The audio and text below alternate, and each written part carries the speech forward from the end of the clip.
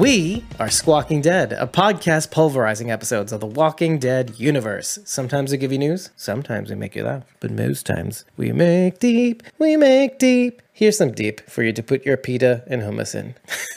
Anyway, so we're talking about the 7th episode in the final season of The Walking Dead called Promises Broken. All of these titles thus far sound a lot like song titles or song lyrics. So like Out of the Ashes, Rendition.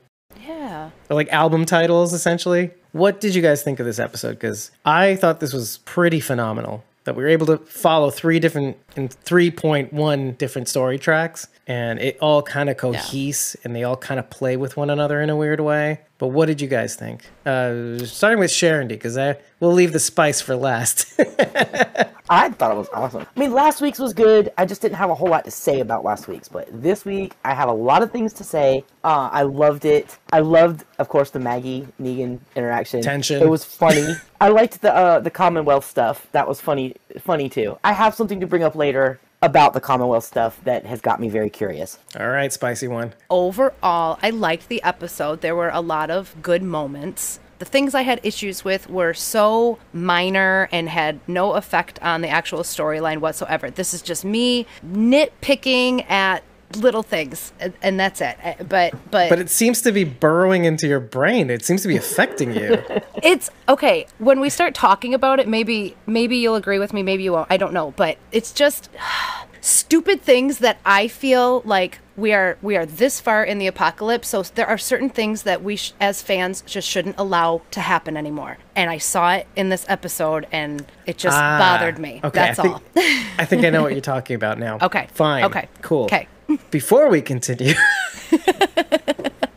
I think it's best to kind of go over the last 24 hours, because in that 24 hours, we've been churning out so much content. It's just almost gross. But primarily, we actually finally released the watch party of The Old Ways, starring Bridget Cali Canales, who played Rachel on Fear of the Walking Dead. It was great. It was great to finally have released. Sharon did the editing for it. Thank you very much for that, because I would not have done it. I redid the editing for that. Okay. No, I didn't do anything for the watch party. Basically nothing at all, except for sound leveling stuff. And then right after that, we premiered separately the Q&A, which I ended up using as a separate podcast episode. So if you are listening on audio only, that episode is 151, which we released just last night. We released the social media relating to it. And so it's available on all podcast platforms. So you can either watch that on YouTube and see Chris Allender, the director of The Old Ways, who happened to join us for both the watch party and to stick around afterwards to answer questions. And it was very informative. We edited it majorly down from I think almost close to 40 minutes to 18. So give it a listen. It's one of the shortest Squawking Dead episodes you'll ever listen to. So enjoy that. Oh, also right after that, because of course we can't not do something, we actually announced the winner of Kirk Manley's season 10, season 11 tribute art giveaway weekend, quote unquote. Mm-hmm. That happened to be Tracy Streeter from Twitter and Instagram. Congratulations, I know from everywhere. Tracy! Congratulations! Yay! She won Kirk's complete set of prints released that weekend, and the 3 sketch cards that he actually did. Now, these are hand-drawn for each person that actually participated in buying those prints over the weekend for each day, etc. So if you bought 2 prints a day, let's say you got all 3 sketch cards, or if you bundled the whole thing, you got all 3 sketch cards. But if you just bought 1 print, you didn't get it. If you just bought the other print, you didn't get it. So you had to fulfill certain criteria. But Tracy got all 6 prints, all 3 sketch cards, and the limited exclusive signed and numbered event poster, which is something that Kirk is very well known for, considering his work with Walker Stalker and all these other conventions. So congratulations. So that's a live stream we did last night, which almost got botched too. Thank you very much. But thank you for hanging around, fellow co-hosts and people in tow. Let me read Aiden's take for a second, though. Aiden also loved the episode, made a lot of ground in the Commonwealth, introduced some interesting characters, showed great development for Leah and Eugene. Mm-hmm. So that was pretty interesting, too. I kind of feel the same way as Aiden. I like that they were able to keep these storylines moving without feeling like Game of Thrones, essentially. We're constantly zooming around between different types of storylines, and they're like, oh, I completely forgot about this other storyline. Like, no, there seems to be a good flow going. They seem to relate to one another in a certain sense. Lies being a bit of a theme here. Not lying versus lying. Who lies to whom? Who is saying what? Unspoken lies. A lie of omission. Let's get the Negan and Maggie shit out of the way. Please. I can't see very well. Is that a whole bottle of vodka going into your cup? Yeah, if we're starting with Maggie and Negan, I need all the vodka. I applaud your commitment to alcoholism. I'm kidding. It's a water bottle. Actually, though, you haven't seen her play Jackbox games. How many? 2 bottles in one night, if I remember correctly, one time. Am I right? That we started day drinking. That we started in the middle of the day that day. So I had a lot of time. Yes, it was 2 bottles of wine. How do I say this without sounding like I like Negan? He had a lot of really good things to say, and things that struck you as like, well, sure, that and hit you. Yeah, and I even said this to Sharon Day when we were watching the episode. Negan is a lot of things, but he's also honest. He's an honest asshole. So the things that he's saying to Maggie are sure hard to hear, but I don't know. I feel like at least he's being honest with her, and the honesty is going to pay off, I think. Even though Maggie hates his guts, I think she understands the value of his honesty as well. Is she going to forgive him? I won't. I'm not going to forgive him, so why would Maggie? But well, there's like a value in knowing where someone stands, right? Yeah. If they don't give you anything at all, like let's just say a politician, right? I'm just going to throw it out there. But like, let's say a politician, but if anything, yeah, they may not come through with their promises, but they mean what, or at least they're going to, I don't know who we're talking about here. Who better as a foil for Negan's honesty than Lance Hornsby, right? I mean, we're talking about, again, I'm going to say this a lot. Sorry, Aiden, my bad. But the yin yang thing has never been more present than in this episode. And it makes me crazy because my nose is about to bleed. I'm about to burst capillaries just thinking about it. Because, yeah, I mean, we look at Lance Hornsby and he's the exact opposite of Negan. Lance says, awesome thing. Like, hey, I can help you out. Hey, come right this way. There's a thing I need you to do. And, you'll be on your feet. You'll be out of here before you know it. Next scene, Eugene in jail.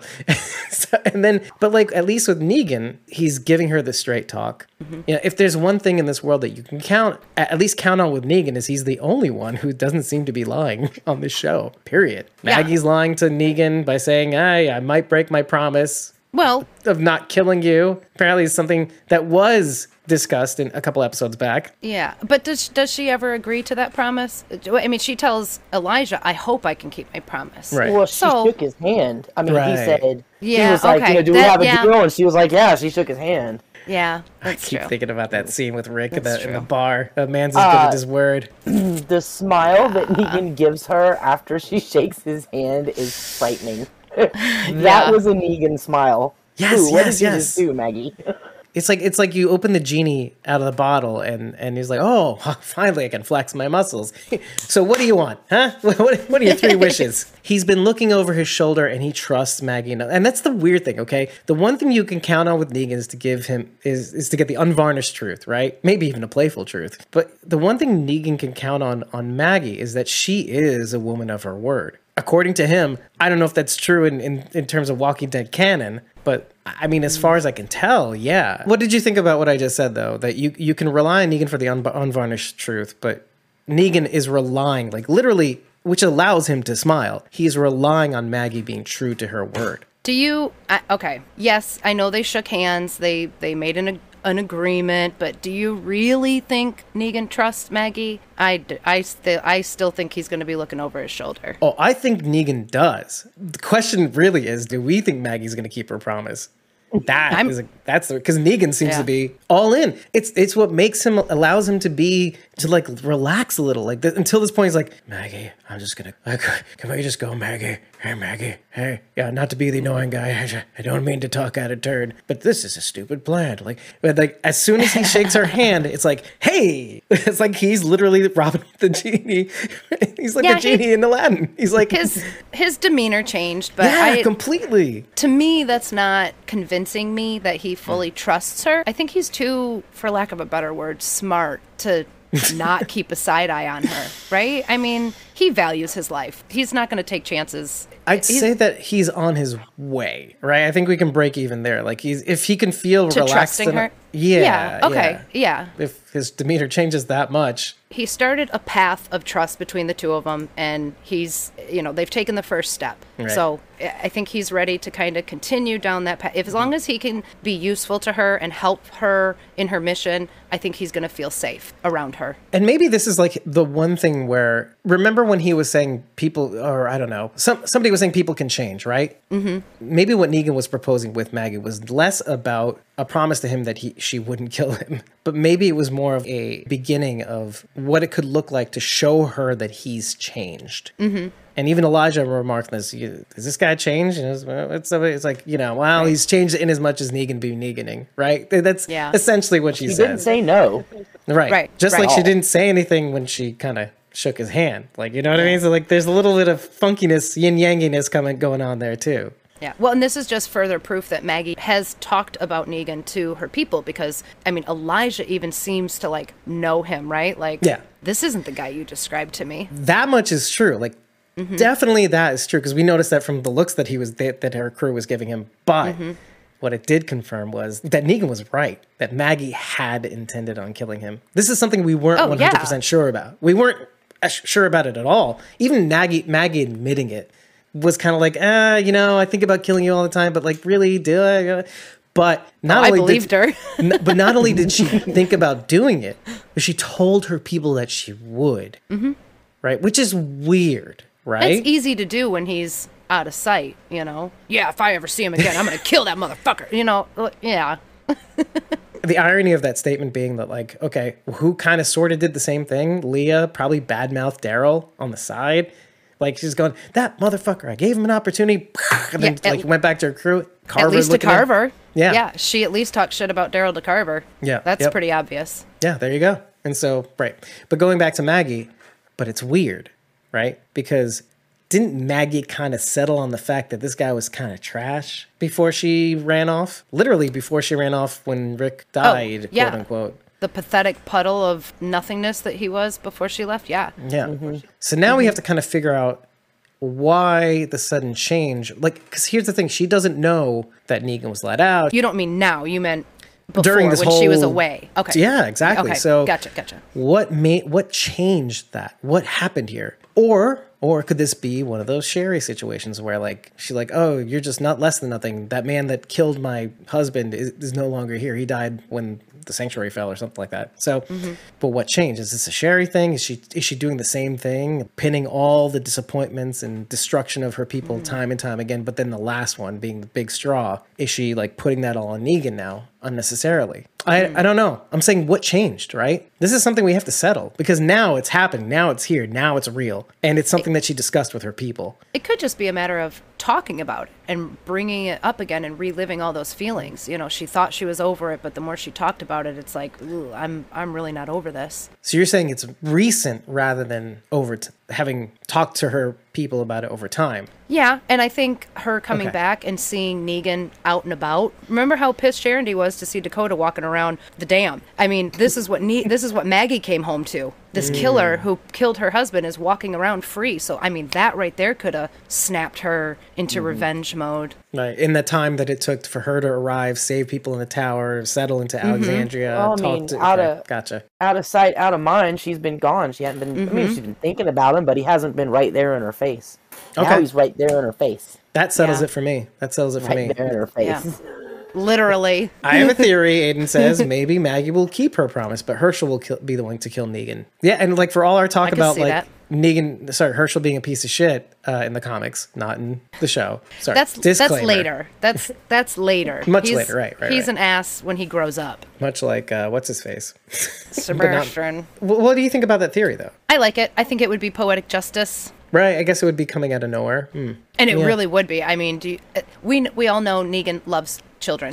I mean, he likes kids. So he would probably avoid Herschel, right? I mean, that why would he want to be around him? Like, He doesn't right? seem to be avoiding Maggie. He didn't Like, really have a choice there, though. He was recruited into this mission, but Herschel, that would be very surprising. I don't think he would expect a child to try and kill him. Of course, Carl did, but I see what you're And saying. I Judith see what is you're saying. training him. yeah. For the interesting What reason. kind And of bad blood would it bring up between Judith and Herschel though? Because Judith that's loves exactly Negan. what I was going to ask. Yeah. I mean, that would kind of bring up some bad blood. I think you get into the circle of, oh, he killed Negan, and now we got to kill somebody else, and I got to kill somebody else. You get into that freaking revenge circle. Which we're sort of looking at right now. Like, okay, I kind of want to take it back to Aaron now, because what I saw in Aaron is exactly what I see in Pope, and it scares the hell out of me. Because one of the things that Pope says when Leah encounters that survivor out in the next to the house of where they're scouting and all that stuff, Leah checks in with Pope and goes, "Hey, how should we engage?" And Pope says, "Yeah, kill him. What are you dumb?"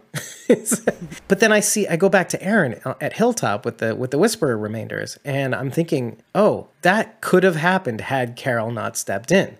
Jerry and Aaron would have killed them all. And then we're talking about Negan in this episode, and Negan says, "Oh, I would have done things different. I would have killed you all." And it gets you thinking. That's what the natural conclusion is. And literally, the Reapers are like if allowed to run its natural course, that's what people should, quote unquote, do. Right? Because if everything is a threat and everything becomes a worse and worse threat and people devolve into whatever, then Negan is essentially saying, yeah, I should have been smarter and I shouldn't have been because Negan is trying to explain to Maggie, I was too benevolent. I killed one, maybe two in a special case just to make an example so I can save the rest of you. And he's like, I was too nice. I should have killed all of you. I was too enamored with you. It's like, you guys were my pet project. Oh, I'm going to make saviors out of all of you. Be my biggest achievement.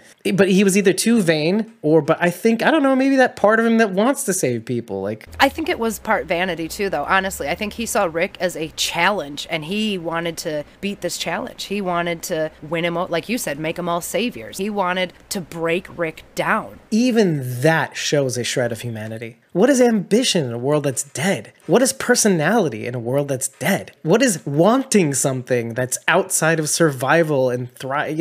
What is that? And then we look at the Reapers and it's kill, kill, kill. Yeah, we have to kill them all so that they don't think about coming back. If they even think back fondly to the place that they used to live, we have to kill them so they don't think of that. Pope is right. Okay, that's what I was going to ask next. Because Leah says this too. They are coming back to try and reclaim Meridian. They are still a threat, and they're on the way. Yeah. Well, he's correct about the motivations, right? Like, I mean, as a person, he is just cuckoo bananas. Oh, yeah, crazy. But he makes Teddy look sane. But that yin yangness of that conversation between Negan and Maggie, and then seeing Leah Shaw and Pope have this kind of weird, like, is this how it's supposed to be? I had a son. I had a sister, or I had a nephew or son, whatever. Listen, the found family thing with her is just a little off the map, but like, still, I get it. I get it though. Like she felt like she had family outside of her family. Like Daryl was outside of her family. Yeah. And so to come back to this, where it's like, really, we're closing the doors on the outside world. What are we if not also kind of like the weird Walking Dead? Like, if all we do is kill and eat, what are we? Yeah. What do we resemble? Barrels. Yeah. That's a good parallel. Before we totally switch over to Pope, Leah, and Daryl conversation, I would like Sharon D to share with us her Maggie theory. Maggie is very much being alpha right now. She's wearing the skin mask, leading a herd towards her enemies, even though somebody she cares about is with that enemy. Alpha was leading her herd, even though Lydia was there, and Maggie is leading this herd, even though Daryl is there. So I definitely see a big parallel with Maggie and Alpha. And that just leads a little more credence to the Maggie Negan thing. Yeah. Now we're all wondering if they both have black socks on. Wait, can you drill down on that a little bit, just to kind of make things clear for people who didn't listen to that episode? The lending credence to the whole hate bangs, essentially. Well, because Negan and Alpha, I mean, because they Negan and Alpha did it. Yeah. And therefore Negan and Maggie. We have to spell it out. I'm sorry. Sorry. My bad. Yeah. Listen, I have to push you to say the unmentionable things. I don't know if there's a latrine dug anywhere near them right now, but Maggie's that gonna would have fit to into shave her head Daryl's, yeah. before any freaky deaky Yeah. happens. Well, you know what's funny about everything that you're saying? It felt like all the Whisperer masks that Negan made, or whatever, whatever it was, they all kind of looked like Alpha's mask too, a little, didn't it? Kind of. They all had very similar markings on the bridge of the nose, and I didn't know if that was on purpose or not. But I just kept staring at these gouges that were very similar from one mask to the next. Right, except for the initial untightened mask that Maggie was wearing, Yeah. which I want to note because it's just the stupidest Easter egg in the world. That mask looked a lot like the Miles mask that had recently been made from Miles and Hildy, that little tiny storyline in the Calm Before. Do you remember that? I do remember that. He had the loose mouth and the loose eyes because he had just been made, and the guy barely had time to put it on. Now, correct me if I'm wrong, and I probably am, but didn't Miles have facial hair? Yeah, Didn't he yeah. have a... Okay. And my theory on that is that it just kind of fell out. Because also the hair on top of the head also thinned out too. So it's kind of like, Yeah. nobody's nerfed, right? Yeah. But now it could be that they just reused it and, just reutilized it, but because it looked almost exactly the same. And the problem with the Miles mask is that it looked like someone's face exactly, because Miles was recently It's good, dead. though, and it's Yeah. a face we know. Yeah, Miles is recently dead. So maybe this is the version of the Miles mask that, given time, gross. So, 'cause it's clear by the end of the episode that they are heading towards where the Reaper settlement is, right? I had thought at first, because I was a little confused as to where Gabe was scouting in this episode. I thought it might have been Meridian at first, because, okay, why take Meridian if not to recapture it, let's say?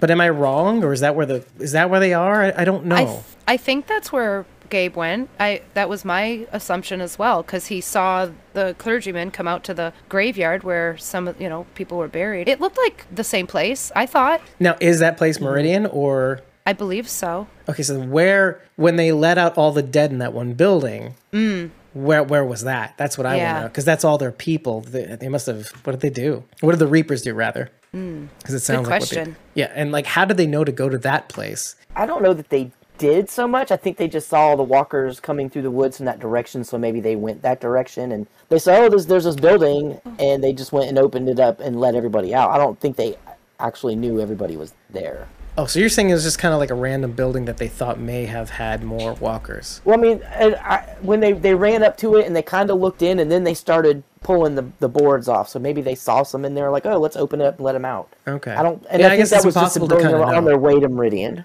And since there had been so many walkers in the area that were of her people, or their people, hers and Elijah's, I suppose they would have been in that building, which...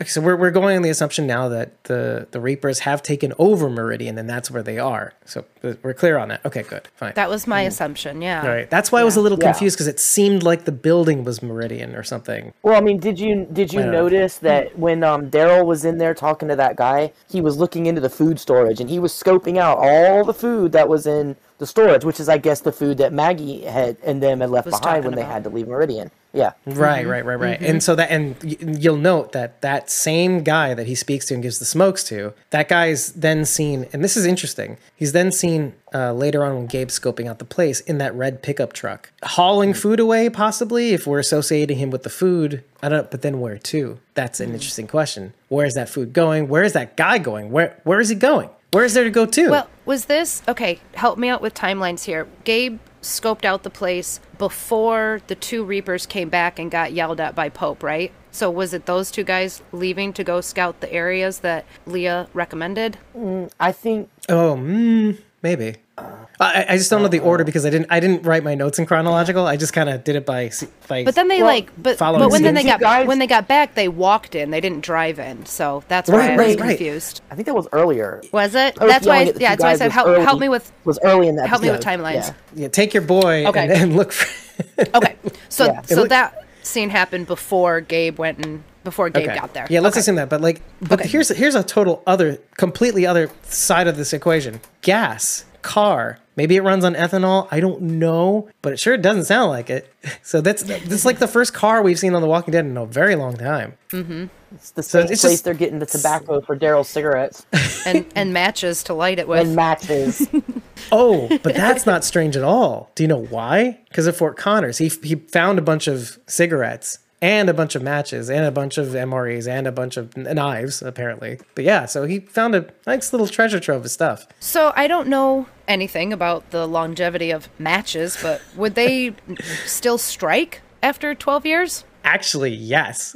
Would they? Okay. I found that out for. I have no idea. There's this channel, and I will find this out and put it in post and put it in the blog. There's this channel of this guy who opens up these old like MREs and old canned rations and stuff like that from like the U.S. Army and the British military and the British Navy. It's so fast, and then he'll eat some of it, like, and make himself sick in some cases. But he's very methodical, very scientific. He's like, okay, that's too old. Like probably trial and error too, because it's a very long running channel. I will find it. I will post about it. But like, yes, some of the matches will definitely work. In some cases, the old matches were designed to actually be struck against, like, let's say a wall, or like just use minimal friction, and it just works. You didn't need a. Whereas more modern matches are safer. Right, exactly. Modern matches need that strike strip, but old matches did not. My thought though was we're literally playing with fire.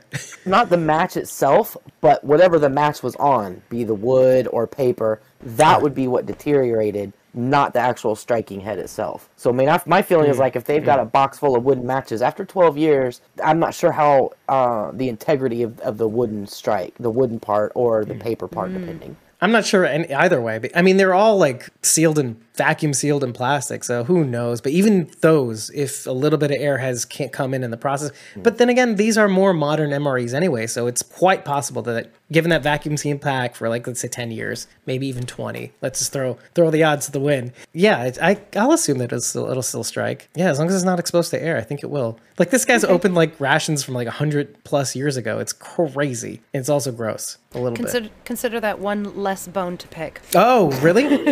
Was that really a bone? What was one of them. Was it the matches and the smokes? Mm-hmm. Oh, okay. Yeah, I mean, I was just considering the haul that he had in 10C with that. Was it? I think it was fun. No, it was Diverged. So that's and then the subsequent first episode, the heist and all that stuff. So he probably even got more stuff from that place. Oh yeah, maybe. Yeah, and it was probably where he got that little fancy pouch where he keeps his smokes. Yeah, I'm thinking the same things. If we wanted to back up just a little bit, I'll tell you the first bone I had to pick, which was with Negan and Maggie. Not anything to do with those two, but when they were... don't get mad, Rachel. When Maggie was herding all the walkers and like sticking them in this little pen, and then they were just all like wandering around in there. Meanwhile, they're like 20 feet away, talking like regular people, just standing there, moving around, and the walkers like don't see them, don't hear them. Yeah, I was thinking that too. I noticed that too. Yeah. Like, what is going on here? Come on. I know Gabe at first was kind of like careful about it, but then, and do you remember when like Elijah was hiding behind a tree when she was trying to practice, and then like, I don't know. I like the walkers should have been on the ropes. Valid. And then, yeah, exactly. Yeah. Valid, completely valid. I got you. I got you on that one. What was the thought process? Come on, guys.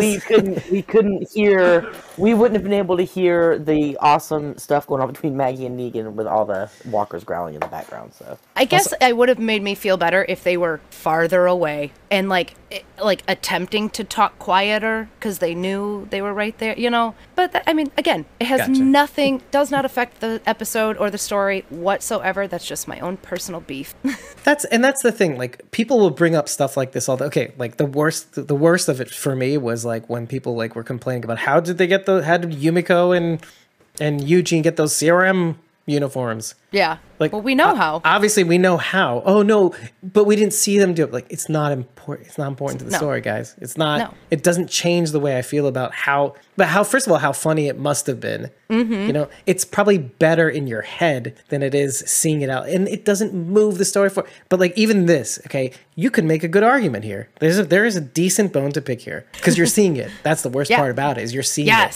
So, but even then, you, Rach, are like, it doesn't bother me. Like, it doesn't change the other shit that A, makes me mad, and B, but also moves the story forward and is very, very depressing in some cases. I love Maggie saying the quiet part out loud, though. Why would you say that to me? Why would you say that to me of all people? That scene, actually, upon second watch, hit me very hard the second time around. I'm glad you're bringing this specific thing up, and I'm going to look like an idiot here for a second, but I don't care in the name of clarity, because even after the second, third time I watched it, I know I was supposed to feel something extra right there, but I didn't. What did I miss here? Besides the obvious, I feel like anyone else who was in that lineup hearing that from Negan would feel the same way. Like, why is it Maggie? The reason why it hit me harder the second time around is realizing that in some ways, Maggie's hate for Negan is reviving her to know that she has feelings. And so you see this weird awakening in Maggie that she has a soul and she can afford to have feelings of hate or feelings in general. So when I see her reacting to this statement uttered by Negan, I'm seeing her like sort of like she looks drowsy. She looks like but like a robot just gaining sentience. It's like, but why would you say that to me? You're not supposed to say that to a human. And so you see like her waking up. It kind of goes back to what she was saying. The woman of 6 years ago or 7 years or whatever the fuck she said is the only thing that's keeping you alive. And so it's literally what you said, Rachel, that got me thinking, oh, it's the feelings. The fact that this is something that anchors me to a feeling which I am not allowed to feel anymore. And so when I saw that scene again, I thought of what you said and I was thinking, she's waking up. I mean, it's this weird symbiotic relationship that they're having right now is that, oh, this is my way back from the land of the dead. This is my Acheron. This is my psycho. Negan, oddly enough, is the crow, the psychopomp that's bringing me back, instead of back to the land of the dead, back to the land of, well, technically the land of the dead, but technically the land of the living, emotionally speaking, you know? I'm sure she loves Herschel. I'm sure she expresses her love to Herschel and all that stuff, but she has to be a certain way 24/7 to exist in this world. It's clear from looking at the Farrells, from looking at all this, hearing all the stories that she's had to go through. That's why I'm looking at someone, and Negan knows this. That's the thing. Negan knows that she needs a straight shooter, and he's loving this a little too much. But B, he knows that this hate is going to wake her up. And yeah, he may get the brunt of that hate, but I think he cares. It's this weird thing where I think he cares. He knows how to read people. We've seen this over and over again. And he's enjoying it. He's like, you know, if this is my last day on earth, I'm doing what I love, teaching, a gym teacher, whatever, what Angela Kang said at the AMC Plus thing with Inside, she's trying to take us out of a job. So what you're saying is when Negan made this harsh statement, Maggie felt hatred, and then she was like, oh, I can feel hate, so I'm feeling again. But I guess... I don't know if she's realizing it too. I think she's just kind of like, but why would you say that? Like, she doesn't know how to react to this thing, but she's coming online. You can see it's like a computer booting up, emotional computer. Like, I know when she was on the train car, she told that story and she said, you know, I feel nothing when I tell you this. But I think all the while she was still feeling anger and hatred towards Negan, don't you? Or do you think she was feeling nothing? Or no, I think her story was to illustrate that this is the way I have had to be, at least. You guys were lucky. I had to become the thing which I had to battle. All the crazy shit that whole story with the pregnant, limbless ladies. I had to almost become that, which is why I was so like destroyed when I saw Aaron even resembling what he may have had to become in this world. And that's what really struck me. And then watching Maggie sort of emotionally come online when she goes, but why would you say that to me of all people? Like, because you're dead, bitch. I'm trying to wake you up. Like, I think he's trying to play it to where if I can wake this bitch up and remember what made these people so lucky, why I want to be helpful and committed to this cause. He says this too. He says, I would have killed all of you had I known what this world would become. And what the Reapers are doing right now. They're doing what I should have done. But he says this but I am not that guy. That's not who I am. I want to save people. You know, and you guys are the ticket to help me keep me be who I am. And I'm going to give that back to you, Maggie. I'm going to give you what your people tried to give back to me when I was trying to, you know, straighten them out. I'm giving you that gift. I'm giving you the gift of emotion and saving people and not treating the world as if it's, you know, that's the way you have to be, the way you've had to be for the last 6 years. That's what made you lucky. Giving people a chance. That's what made you lucky. Do you know what I mean? Because she says, oh, you were lucky. We were lucky. And he knows that. He knows that the saviors, the hilltop, the kingdom, and all these to a greater extent, but some people did not make it. But whatever. The idea that there's still people around that are like that can survive in this world is rare, but it's rare because they didn't give up on one another. He's saying, that's how you won. That's how you bested me. I'm giving you this gift, you know, of being mad at me. so that you don't make the same mistake that the Reapers are making now. That's how you survive. By coming online, Maggie. Come the fuck online. I guess when he told her, I would have killed her, I would have done things differently. I would have killed everybody. I guess what I heard him say is, like, kill all the fucking Reapers. Like, we need to kill them all. That's what we need to do, is kill them all. That's the kind of debate that I want to get into, because I'm stuck between what I just told you and also, like, is he Neganing a little bit? Yeah. Like, is he encouraging her to be more of a killer? That was what I felt. I'm not sure. Encouraging her to be alpha? Yeah. I'm not sure either, but all I know is how it made Lucille, me feel. in Or a way. Lucille, yeah. All I know is how it made me feel. That And I bitch was did feel tough. like he was kind of hyping her up a little. Like, yeah, I would have done it different. I'd have killed all my enemies. These Right. are our enemies. We need to take them all out. I mean, that was, yeah, Like again, giving her I a don't little know. bit more juice. He's telling her what he would have done, essentially saying, here's what Pope's thinking now, right? Yeah, Like, this is his state of mind now. So if he's thinking this way, we need to be 3 steps ahead of that and kill them first. Which Pope is basically exhibiting in this episode. Like, you're talking about like a survivor, a wounded, dying mother and a kid, and Leah can't handle it anymore. Yeah. And Pope is saying, yeah, kill them all. They're useless. What are you thinking? What do you think? They're not chosen. God's people. Do you think she would have let them go if, one, if she had never met Daryl, and two, if he were just not with her for that run? Oh, you're saying, okay. So had Leah never met Daryl, no, she would have murked them completely. Yeah. Okay. Daryl is giving her humanity back. That's kind of funny, isn't it? But that's kind of like the irony of the yin-yang situation. Yeah. Daryl, yeah. It's 5.5 inches. Sorry. Anyway, whatever. Oh, it's not that bad. Whatever. Anyway, so it's not 3. I mean, anyway, so humanity's 5.5 inches. It's not the size, it's how you use it. It's our new tagline. But no, it's not. No, but that's the weird yin-yangness of like Daryl and Leah and Maggie and Negan. They're trying to show each other what it means to be human again. Mm-hmm. Maggie, I'm trying to show you what it means, why you're so lucky. Leah, you're strong on your own. What do you need this clown for? Yeah, I'd be grateful for what you did for them. I love the subtle little drops, these little nuggets that Daryl's dropping all along the way when he can. He sees the opportunity and he just drops a little nugget of doubt in there to further separate Leah and Pope. And it is working perfectly. I mean, she got right in Pope's face in front of her brothers. I was a little worried for Leah in that moment. I was too. I thought Pope was going to make not kill her, but make an example of her, at least smack her or lock her up or something. Well, now this gets me to the this whole other thing that I didn't think I would bring up. But do you think that might happen? I mean, we keep talking about like Leah being killed by. This is the worst thing, but we talk about Leah being killed by Daryl possibly to save Connie, and we said that in the last episode. Yeah. But like things like that. But like but then we never thought that like Leah would try to break away from Pope, and Pope not liking that very much and killing Leah or doing something horrible to her. Mm-hmm. Or even Daryl.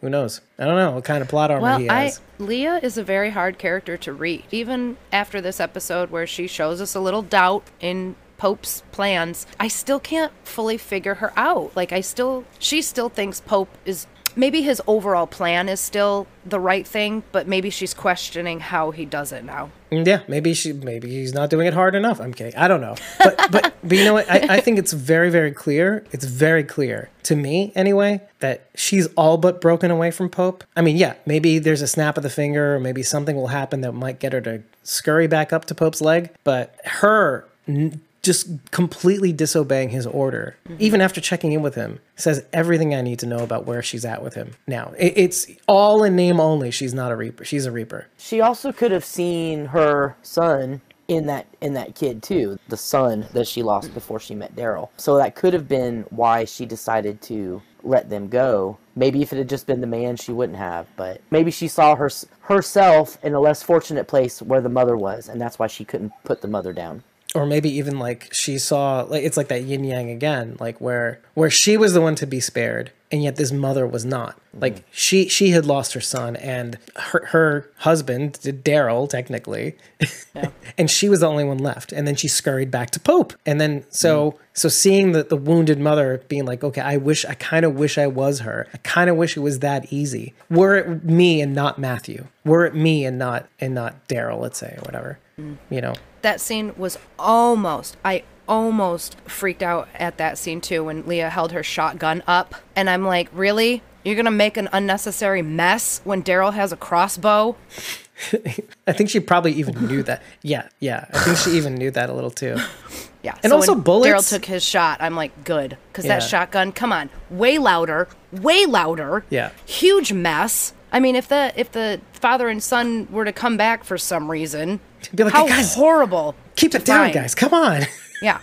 I'm trying to run away in peace. So many wrong things right in a row. I'm like, really? Chuck it. And then Daryl, of course, took the shot. So I'm like, okay, thank you, Daryl, for making the right choice here. Right. But aside from the technical difficulties, so that's basically where we're breaking at, is that Leah is reaching a break. Well, between that incident and her not even acknowledging Pope's order. And, you know, obviously covering it up, because that's what we have to do when we lie. Again, we're going back to lies. This is escalating. This is all spiraling. So let me ask an even simpler question. What do you think of Leah? What do you think of her as a character? I'm really, she's really compelling to me. And I'm staring at you, Rachel. I'm trying to gauge what is going on here. Do you not want to like her? I have to put my brain into a very specific state. I have to think about Leah and completely forget about Carol before I can decide if I like her or not. As a standalone character, I think I like her. She's just as complicated as all the other characters that we love. She doesn't always know what's right. She is victim of following the wrong person. You know, you said something that triggered another yin yang thing, because I'm seeing it everywhere. In watching Leah sort of be Reaper in name only and sort of exit their purview, right? I'm seeing Yumiko kind of go in on the Commonwealth, right? Mm-hmm. Yumiko, in seeing her brother and you know, first of all, outing her brother from the very beginning, which is used by Lance Hornsby as sort of this like, oh, I have this nugget here. Oh, let's play that card. Boom. Well, you trying to get your friends up? Boom. Nah, I need them, son. So I took your brother. So shut the fuck up. But okay, putting that aside, isn't it really, really odd that you see Yumiko go right back into her old world life, whereas Leah is kind of trying to walk away, but she keeps getting pulled back in. It's just this weird, like, in through the outdoors sort of thing. It's like, what's going on here? I see her so comfortable in this role. She's ordering people around. Maybe that's how she was. She was kind of an asshole, it sounds like. She was a lawyer, so yeah. Whereas before, okay, this makes a lot more, okay. Whoa, let's take a step back. This makes a lot more sense when it comes to like early scenes with her and Magna, because there's this interesting tendency of Magna going, stop thinking you can order people around. You're not that lawyer anymore. And now we go to the Commonwealth and we see exactly what unleashed Yumiko is, like unleashed, let's say, pre-apocalypse. And I like it. It's interesting, but it's dangerous. Tommy even says, still trying to control people's life, Miko? I mean, he even says it flat out. So, yeah. This could have been something Magna literally said in season 9, let's say. By the way, back there. Get back there, but where season 9 is. So Netflix or something.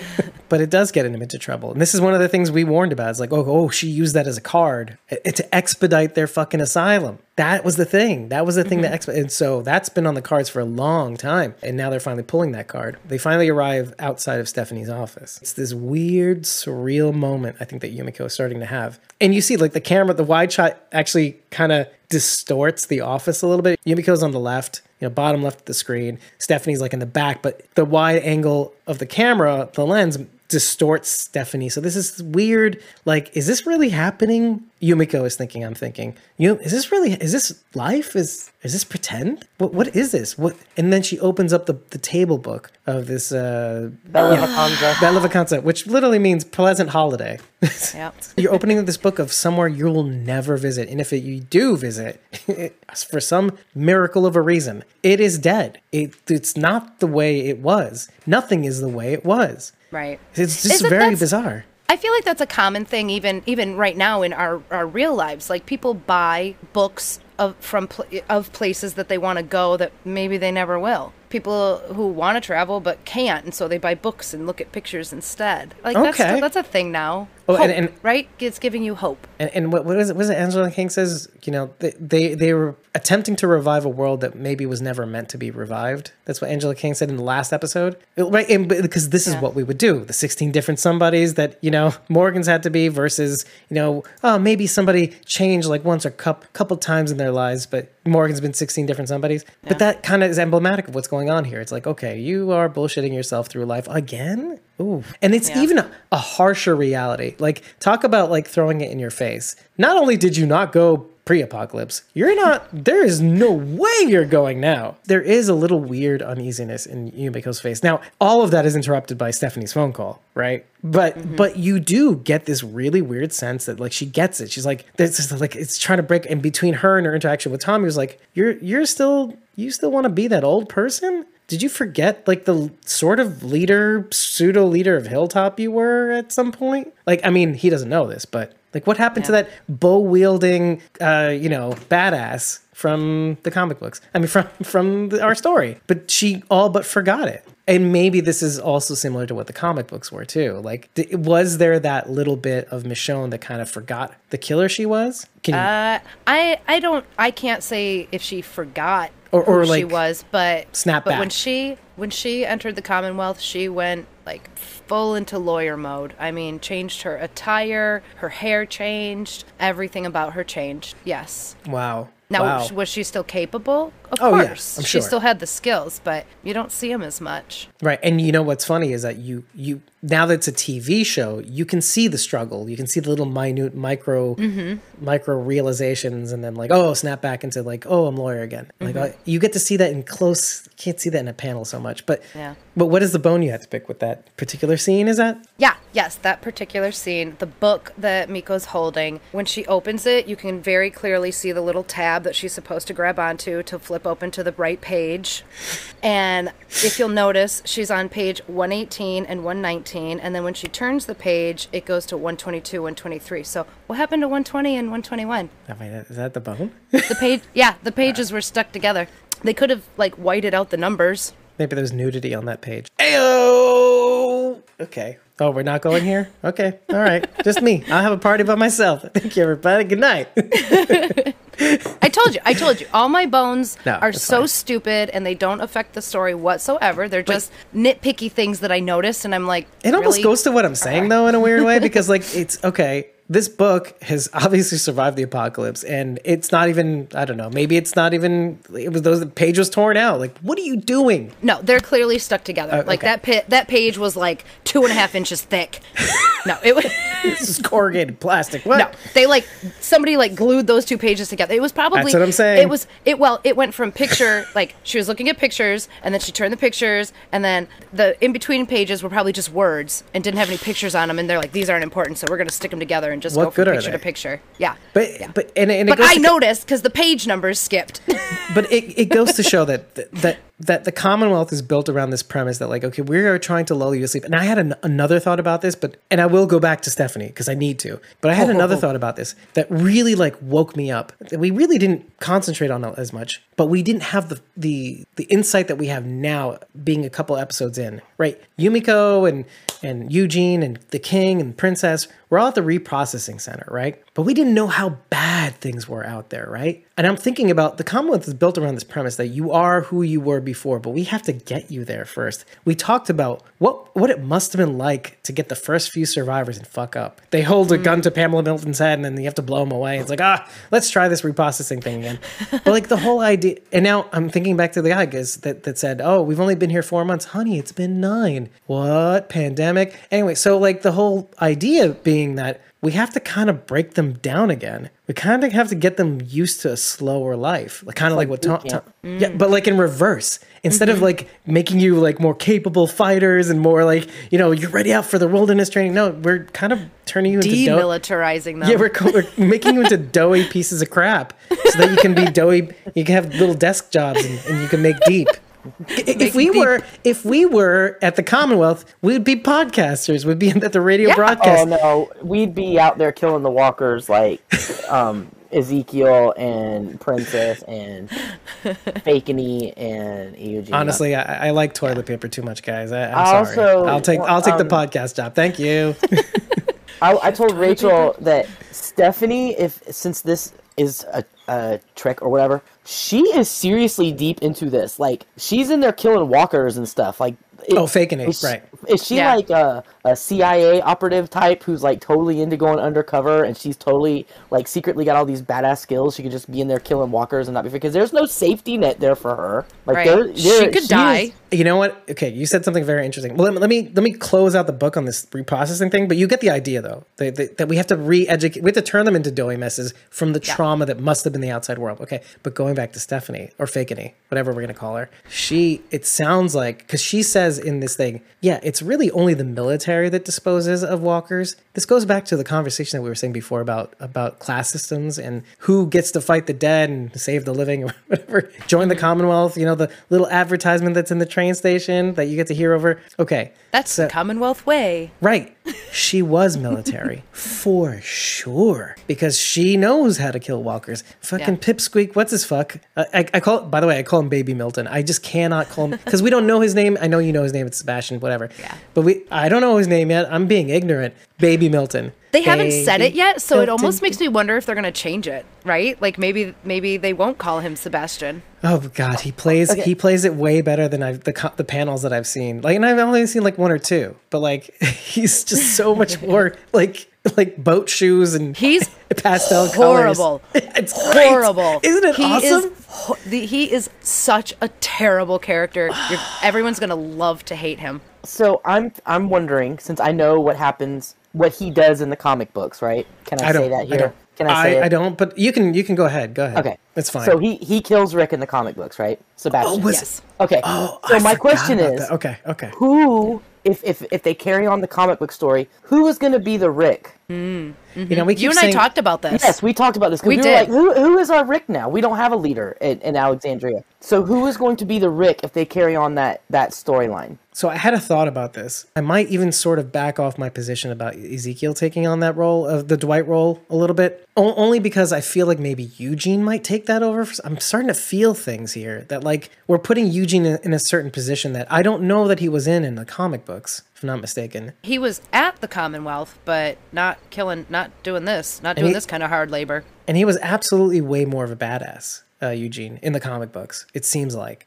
I think our screen Eugene has risen to the level of comic book Eugene, or at least it's because what I noticed in the first watch, at least, I was like, yeah, I feel like they're kind of finally meeting all the way finally, like near the end of the comic book land. Is like, oh, now that he's finally realizing himself, because I'm seeing a rough Eugene, like that has been through, like it just looks like he's tried so hard to kind of make it into the good graces, and he keeps doing things wrong, and I feel like he might end up being that comic book Eugene at some point, like being a badass and being capable and being stronger and more forceful and charismatic. Oh, see, I thought I saw a lot of that when he ran over to save Sebastian. Well, yeah, but that's what got me to start thinking of it. And then like seeing him in jail, it just kind of solidified it too. Yeah, I'm sorry. I should have made that clear. Okay. But I feel like, that's when I first saw it. And then like, I'm like, he's in the jail. He looks more rough. Looks more grizzled. He didn't look... Okay, this is what I mostly noticed about him sitting in the cell, is he didn't look nearly as terrified. He didn't look... He looked worried, but not terrified like he was in the interrogation room.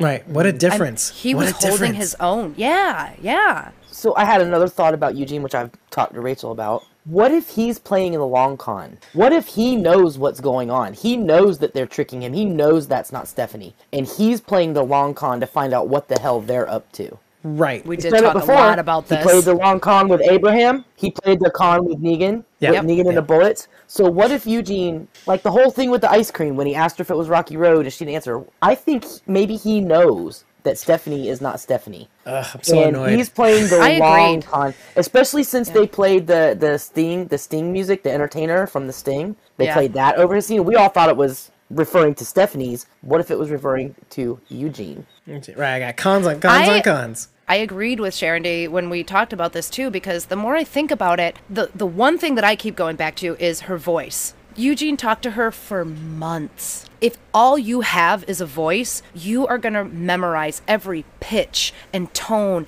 and inflection and everything about that voice.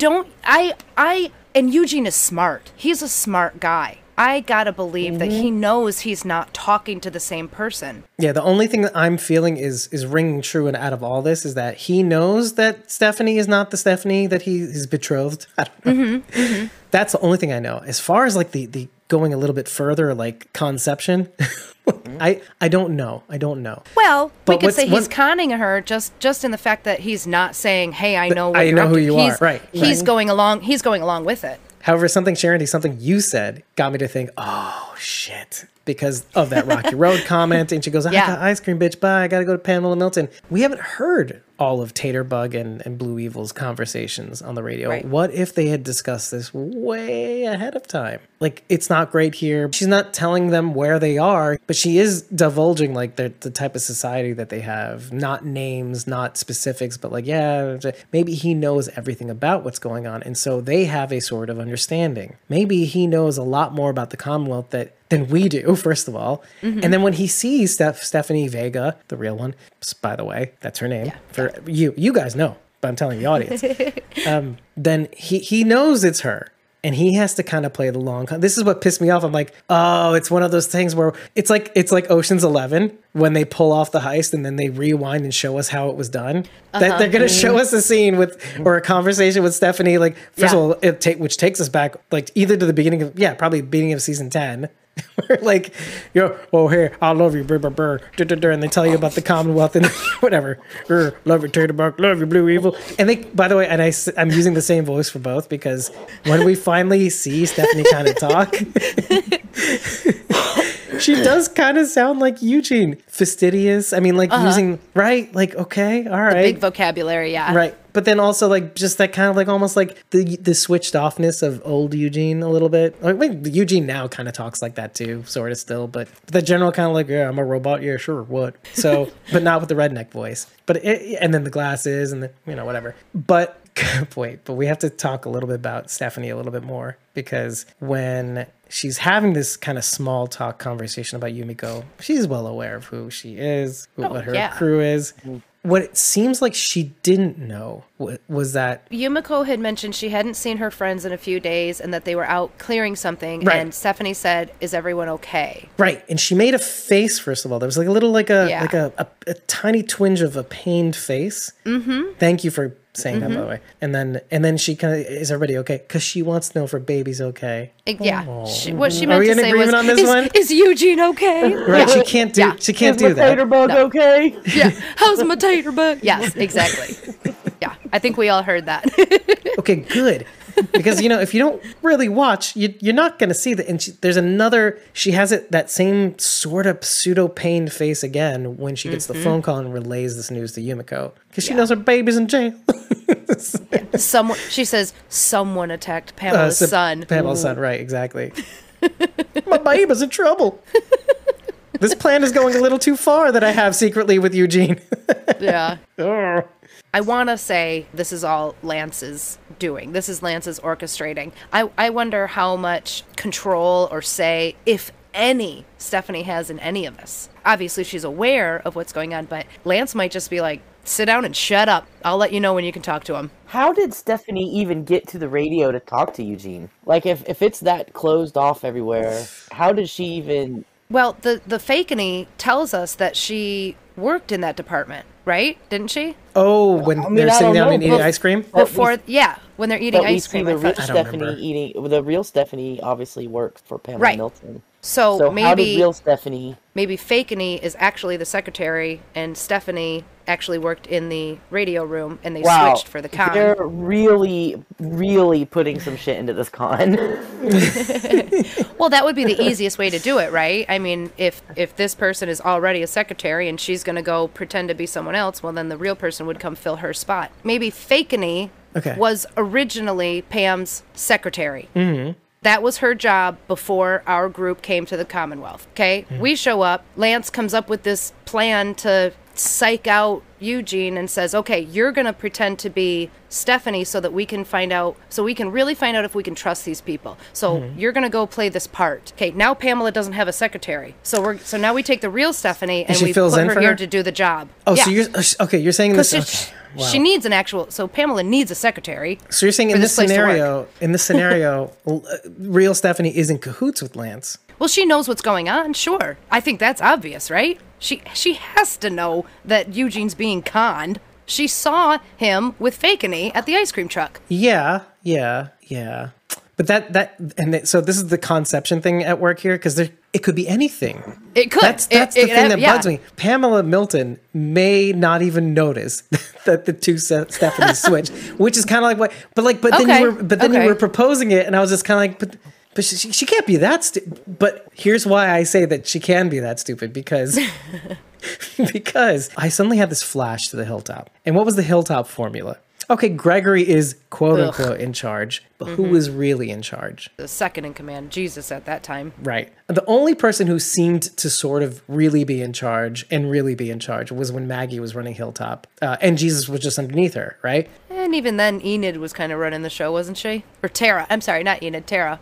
Oh, that was Tara. Oh, well, that was when Jesus was in charge. Then the Hilltop formula returned, where Jesus was in charge, but was kind of putting his feet up. Whatever, I'll do nothing. Then it was today. Enid with Meg. Yeah. Either way, the formula's there. Yeah. Yeah. But the consistent Hilltop formula, where Hilltop does better than ever, is when there's a second in command who's really in charge. But then I thought, but wouldn't it be interesting if Stephanie was really in charge and Pamela was just kind of like a dummy? Which it seems it could be leaning in that direction, because for all the shadiness that Lance Hornsby is trying to do, all the stupidity that Baby Milton is, all the cons on cons on cons that both Fakeney and Stephanie are clearly, not clearly, but seeming to be moving in the background, it would make perfect sense for the leader of this grand community to be an absolute fuck dummy. And that these are just really like paper tigers, like Baby Milton, Pamela, they're useful idiots. It's really the people that are in charge, but we just pretend it's like the king and queen of England, right? Or like, it's like the queen of England. The British monarchy. Yeah, it's like, this is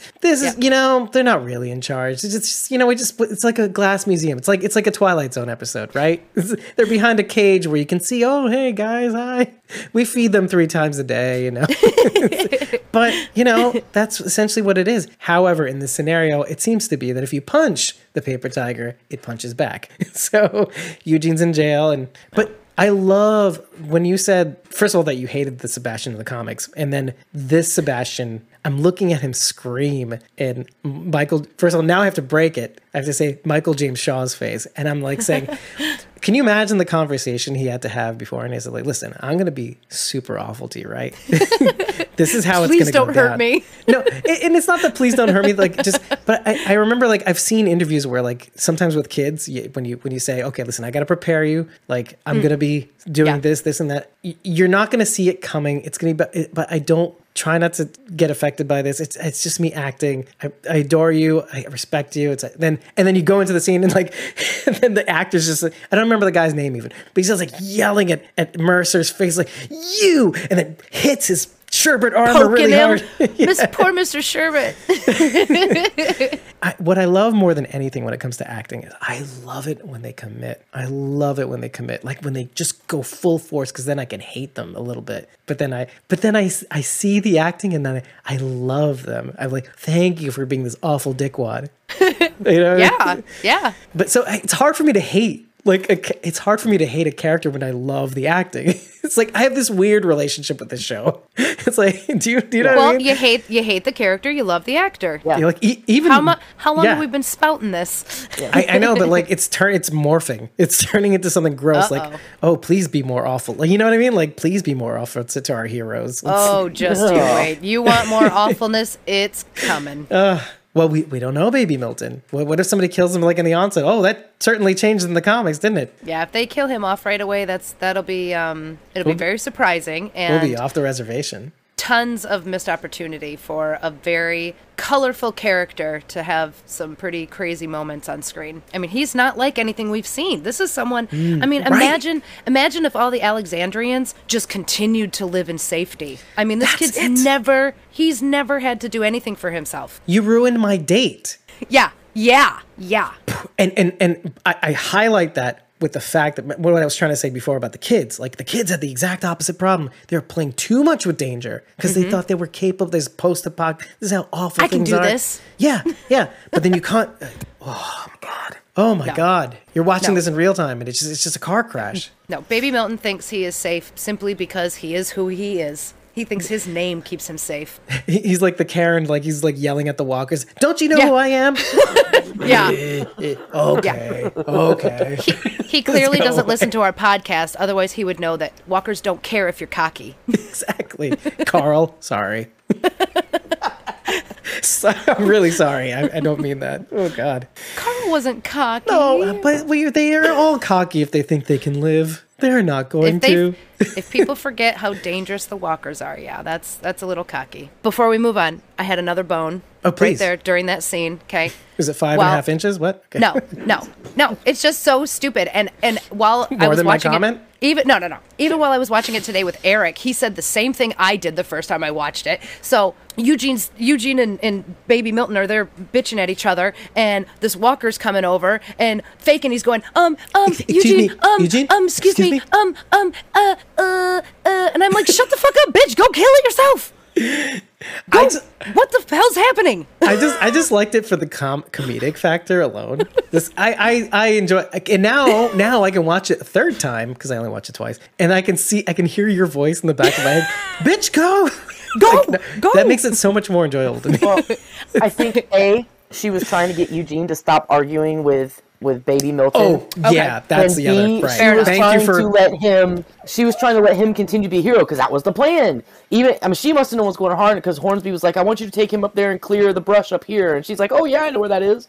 Yeah. So she was trying to get Eugene to stop arguing with Baby Milton and to go kill the walker and be the hero. Thank you for that, first of all, because you just rescued us from we would never have answered that question satisfactorily. Nope. For I was just going to be mad that she was standing there going, excuse me.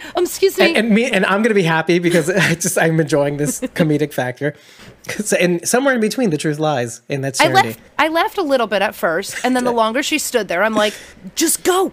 Just go. But stack these two moments together. The absurdity of him not realizing the danger of walkers, but then also the absurdity of what you're describing. Like, you're stacking two yin-yang-y absurd things together, and you have this smushy little yin-yang sandwich. Did you guys think that Lance unleashed these walkers on Milton? Okay, I thought the same thing. Same thing. Okay. It just goes to show how much of an idiot he really is. Because Hornsby? Yeah, like he doesn't really know that nothing you can do. Because all he's concerned with, all he really wants, it seems, and let's all agree on this. Let's see, maybe we don't. He just wants somebody that has pull.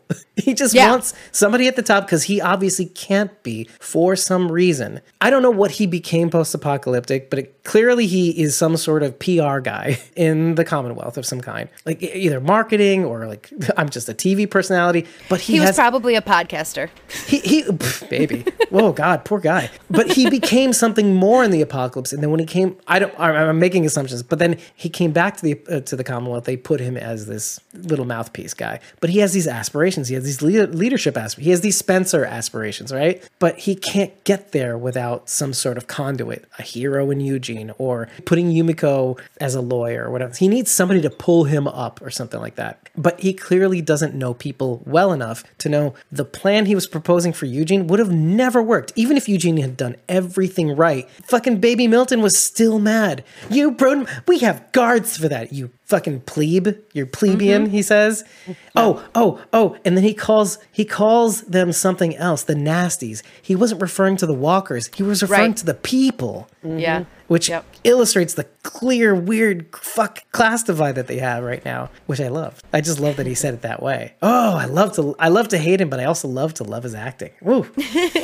How old do you think Baby Milton is? Oh, I think he's definitely early 20s. I was gonna say definitely older than 30, which is odd. Yeah, I mean, wow. I would say early to mid 20s. Oh, I was thinking like 23, 24. Yeah. Well, I'm looking at the actors, but you could be right. I'm looking at the actor. I'm saying he's definitely 30 plus, but maybe he's playing somebody in his mid 20s. Okay, fine. Because I thought he looked very young too, though. But what was interesting to me is that what we often have to, because this was something I said to Lisa last week, was the Farrells looked awfully young to me. And if that's the case, and we went through a 10-year time jump or 12-year even time jump from the time the fall happened, well, these people were like barely teenagers, right? When you And so say young, well, they looked kind of like in their mid-20s, right? Like the Farrells. okay. So then what were they when they started? Yeah. You know, like I teenagers. didn't really get a good enough look at any of their faces, except the girl one that was posted online. Like, right. That was like well, a she looked fairly picture. young, right? She did. Yeah. She Yeah. looked pretty young. And even like I got a few close-ups of some of the ones that were flailing around with the zombies at the end. Okay. And okay. the guy looked fairly young. And so like Okay. what I'm trying to say by taking that, like, first of all, that's very sad, and there's a whole tale to be told there. But going back to Baby Milton, I'm not calling him by his name. He's a time capsule. I mean, he's literally a time capsule. Like, he got to be whatever he wanted to be early on, and he just stayed that way. He didn't age out, didn't look grosser, didn't look any. This is why I say he's in his 30s, because that's the way he stayed. He got to stay. He got to enter in as a board shorts wearing, or I don't know, board shorts, khaki shorts wearing, boat shoes wearing motherfucker, and then he got to stay that sweater. way. Yeah, Right. yeah. Draped over his shoulders and tied together. That could be he could be older than we think, but because he's behaving like an immature child, Yeah. he's giving off that younger Well, feeling. because he can. Well, So, yeah, I don't know. Yeah, he's a spoiled rotten brat. yeah, and he got to stay that way. I don't know. Whatever. It's just, it doesn't really matter. But like, and I'm fine if he's like even 18. I don't really care. Yeah, it doesn't matter. I just was But curious. it's just funner to maybe even think, oh my God, this guy's 34. Yeah. You're like that. It's disturbing, is what it is. That's what really bugs me. It's a little disturbing to The think man about. child. Yeah, exact. But like, and how appropriate would that be for this day and age too? Like, just how many people make it? I mean, I used to hear about so many stories about like people like double my age but acting more childish than me. Like men in their 40s and 50s and 60s, but like never grew up. And like, here I am at 20, like, do I stand a chance? Well, no, but what I mean is like being completely irresponsible. Like not taking care of themselves. No, you bathe. You babe. So I hear. I don't know. Dennis can confirm. Anyway, so but like just and like not More than Daryl, anyway. middle fingers to their family and their girlfriends and the people that they're supposed to love. But so then when I think about like how interesting it would be for Baby Milton to be like some sort of mid-30s man-child, kind of like stayed the same, entering into the apocalypse, I think it's kind of apropos. You know, it's just emblematic of what this community is. Meanwhile, everything is accelerated in the apocalypse. This asshole got to stay the same. So we're playing with themes here that are very interesting here. I don't know. I'm hoping, but I'm okay if he's like, I don't know, 16. What? He's not 16. I kind of wanted to go back to Gabe's moment because he basically goes to scout the Reaper camp. It sounds like where the Reapers live. I'm not sure 100%. Again, I think so. yeah, I think I'm going to go with you guys. Whatever you guys say, I'm going with because I'm not 100% sure. And that is Meridian, right?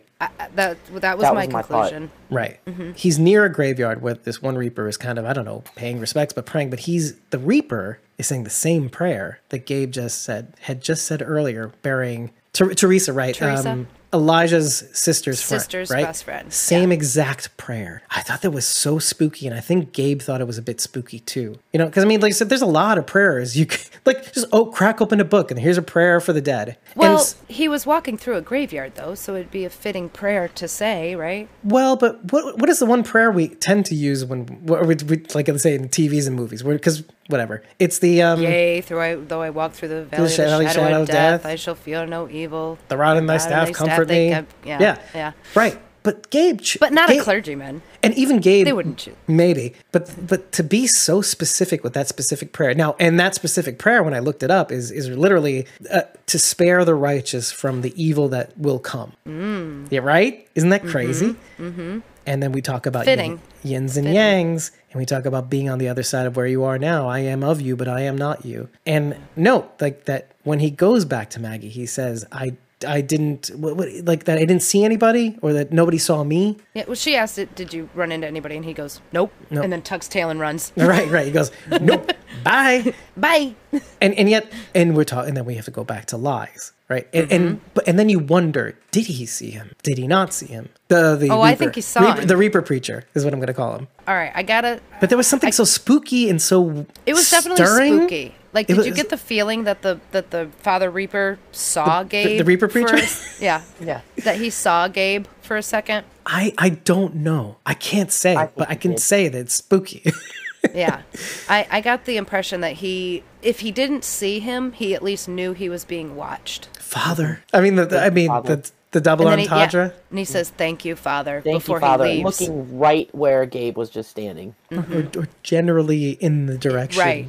Right. That's So, the vagueness was he of talking it. to Gabe? Was he talking to God? Was he I really looked right at Gabe. Once he saw Gabe, he could be like, "Oh, I didn't see him," and go off and then trail him because Gabe left and went back. So he could have followed them or said, "Hey, I saw him here, and this is where they went. So go this way." It was making me think Gabe probably should have killed him. Going along with what Dave was saying earlier about Negan saying I should have killed everybody, Gabe probably should have killed that guy. Yeah, that might end up coming back to bite him in the ass. Yeah. For not doing something about it. Granted, this isn't the first Reaper that Gabe has come across, but it's one of the first, and it just happens to be a man of God. Gabe happens to be struggling with his faith right now. Well, it's the second man of God because the first one he just Well, no, this is an actual man of God, not right. Well, Not a follower. Right. Do you because given what he says to Maggie, do you feel like in that moment him saying the same prayer, the same exact prayer that he did, the Reaper preacher, as Gabe did? Do you think something is happening here that he may have gotten spooked a bit, or maybe something hit him really hard? Because I say this because I was perusing Reddit and I came upon a thread. Why? Well, no, I came upon a thread that was very interesting because it discussed. It was actually overlaying Rick's words with some of the villains that were on this. Typically, we do quotes, but they are technically the villains of the show. So, like, you'll have a Shane quote, and then Rick will have said the same thing seasons later. The Governor, seasons later. And then even, I think, there was one more, but I can't remember. That's not the important one. The important one is the Governor, because I often refer to this, we have to kill them all. The Governor says we have to kill them all. Rick says this in the church in season 6, let's just say that. Morgan protests. And during the back and forth, and it was respectful dialogue, right? But during the back and forth, you see Tara, after he says that we have to kill them all, you see Tara kind of squirming. She's like you could see in her face, man, I just went from one psychopath to another. Later on in the episode, and I never really remembered the words that she used, and I thought it was to Morgan on the side. And maybe it may well have been in some other episode, I don't know, but at least in this one, I may have gotten it wrong. But he talks to Gabe and Jesus, who happened to be in the car, which is very interesting. The Father, Son, and the Holy, what the fuck of shit am I doing about to do at the satellite station? Literally, this is the episode where they killed a bunch of people at the satellite station, and she admits, I lied to my girlfriend because et cetera, et cetera, et cetera. Like, I have been here before, I have done this before, what I'm about to do. I say this because I continued watching the episode and I see Gabe start to be the Gabe that we see now. Because the Savior is lying on the floor and saying, "Hey, you're going to say a prayer for me, Father?" And then he cites scripture and then and then he puts him down and he goes, "Amen." like some sort of badass scene. But I do see him later saying a prayer for somebody as they're burying him, and then we come to this episode and he's doing the same thing again. I feel like we're mirroring things with Gabe, or we're kind of doing the same thing that he's done before, where he buries the dead and he says a prayer and then he'll cite scripture and kill someone. And I think he's meeting, in a way, I think Gabe is meeting the him that could have been had he not gave a shit about people, had people not spared him and had mercy on him. Could he have been this ultra violent gang of people who thinks that they have to wipe out everybody, including all of Maggie's people? He had to bury just now one of Maggie's people. And so is this who I could have been? The same guy saying the same prayer? What am I becoming? I don't know. I'm putting a lot of thoughts into Gabe's head, maybe, but I just keep thinking how spooky it is. The same prayer. Does it shake Gabe out of things? Or does that further convince him to be a thing? I don't know. Could it also maybe make Gabe look at, maybe not all the Reapers, but this guy in particular as more human? He can relate to this person more. Yes. Which was probably why he couldn't kill him. Just like Leah couldn't kill that family. Yeah. Yin and yang. seeing yourself in someone else. It's hard to kill that person, isn't it? Yeah. Okay, I'm gonna give you one more yin yang that I know of. This is like I'm like trying to empty the bladder right now, like this right now, just so I can look at my notes later. But like, there's one more scene, and it's right before the hard talk that Negan has with Maggie, and they're mirroring each other. Maggie comes. And they're both sitting down at the same time. They're both holding the plates of food with their right hand outstretched in the same way. They're sitting down at the same time. They're not mirroring exactly. Otherwise, Maggie would have it in her left hand. But it's this yin yang, the right hand. And then they're wearing opposite colors, though. So like Maggie's wearing the general reds and Negan's wearing the blues. And I just like when I see visual representations of I am of you, but I am not you. And yet they're both failed leaders who are about to enter their sanctuary again to see what's going on there. Negan originally tried to go back to the sanctuary to see, maybe I can, escape this prison here that I just escaped from, and then just go out there and try to make it on my own. And then he couldn't. He realized he couldn't. Is this what's going to happen now? Clearly not. Clearly, Maggie's having a better go of it, but only because Negan is with her, I think. Could Maggie have even thought of a plan quite like that had Negan not been embedded with the Whisperers? No, he wouldn't know how to do it either. It's like you had to take the tactics of your enemies in order to defeat a greater enemy. It's kind of like, I mean, in a way, you could see the Reapers as like advanced saviors. Because, I mean, no matter what we tried to do, we couldn't beat them. Or not we. I would never have beaten them. But like our group, our survivors, couldn't beat them. But this is them taking all their shit experiences in the past and then using it to defeat a bigger enemy, to defeat an enemy that killed all my people so I can keep my promise. Or so that Elijah could keep his promise too. Leave him for me. That's a pretty epic way to end a series, right? Take all the things that we've learned from all of our enemies over all the years and use that to defeat the biggest, baddest enemy that we have. Right, or the scariest at the moment. Yeah. Yeah. It just keeps getting scarier, right? Like, because the Enders from Fear, and then but the Reapers are scarier than them. The Reapers are terrifying because they're trained. They're trained killers. These aren't people who just picked up a weapon and taught themselves. They were killers before the apocalypse. And trained. They have faith.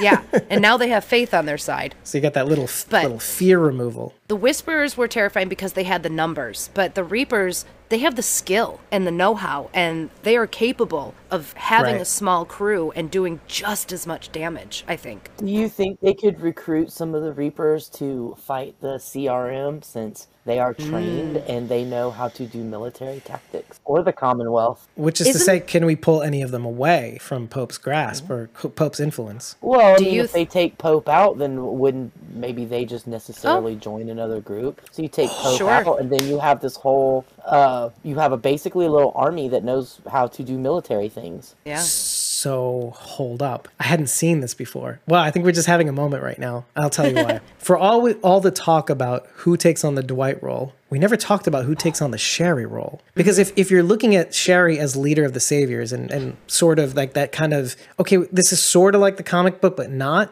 isn't Leah kind of representative of that? Like if you think about it, fucking Pope, if she takes Pope out and becomes the leader of this Reaper gang, I just literally acknowledged without thinking this, that they kind of seem like way more advanced saviors. Like, okay, we're not sparing any. Negan is describing what the saviors would have been. First of all, they wouldn't be called saviors. They would have been called up yours. But but he would have killed them all. It's what the saviors would have been had they ran their natural course. Like, okay, we kept sparing them, but maybe we should have killed them. Maybe we should have killed them all and enter the Reapers, right? And so this advanced saviors should naturally go to the replacement Sherry in Leah, let's say. I'm not saying exactly, of course, but like, Leah seems competent. Leah at least has a grasp on this. Pope, you seem to be a bit extreme. You seem to be a bit much. I can lead these people better. They still respect me. They should be thankful for what you did back there. Like they know, she knows her family, and she clearly, it would be just as much respect if they took Pope out. So I don't know. I'm just thinking of like these little parallels, these little nods to the comics that we can actually take and just remix a little bit. Especially because Dwight is kind of like a shadow of Daryl. Okay, that's all I want to say. Yeah. Oh, yeah. I see that. I actually think it would be insulting for Leah to take Sherry's comic book role because it was so underwhelming and unimportant. But what if we made it important? Well, I mean, Then it wouldn't be Sherry's storyline. well, it's kind of like taking Rick's hand. Like, okay, God, why did you do that? Oh, now we can't take it back. Are you trying to say we need to make Leah kill some horses or something?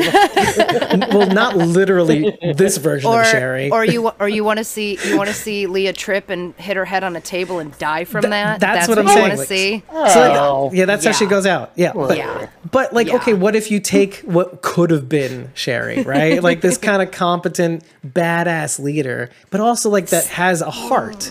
I mean, Sherry in the comics didn't have a heart. Whatever, that's fine. I don't know. I'm just trying to think of like she does kind of. I see her as I see her as a leader. I can easily see that happening. Okay, I would feel That's more all I'm saying. comfortable. I would feel more comfortable equating Leah's storyline with comic book Andrea. How's that? Oh, okay. Well, describe what Andrea went on to do, if anything, as a leader.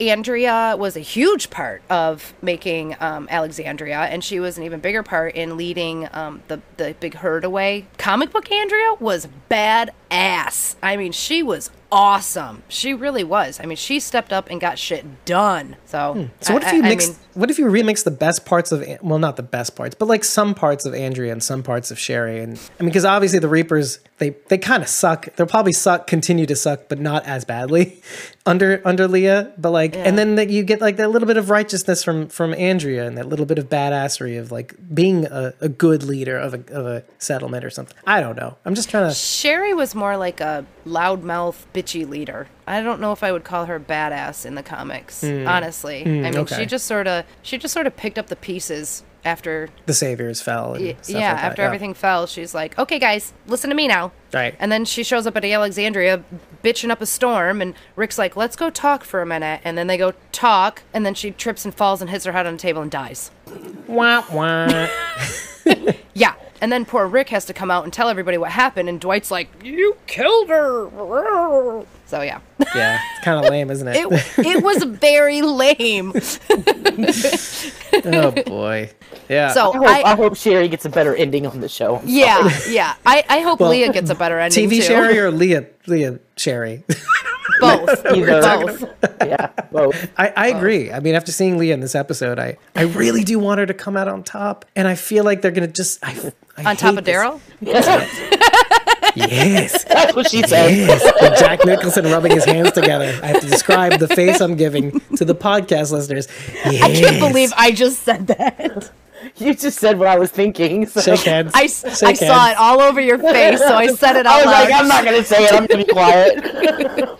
I respect, got you. I I respect got both you. of you. I respect both of you for you doing it and you not doing it.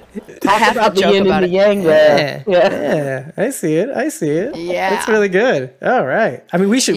Listen, we could Yin stop and right yang here. look like a couple of numbers. 69, everybody. I say the quiet part out loud. How do we always get back on this subject? How have we never said 69 on the podcast? I don't know. Yeah. I don't think we I ever don't know. have, to be honest with you. Look, I'm fine with Leah as long as she doesn't come between Carol and Daryl's friendship.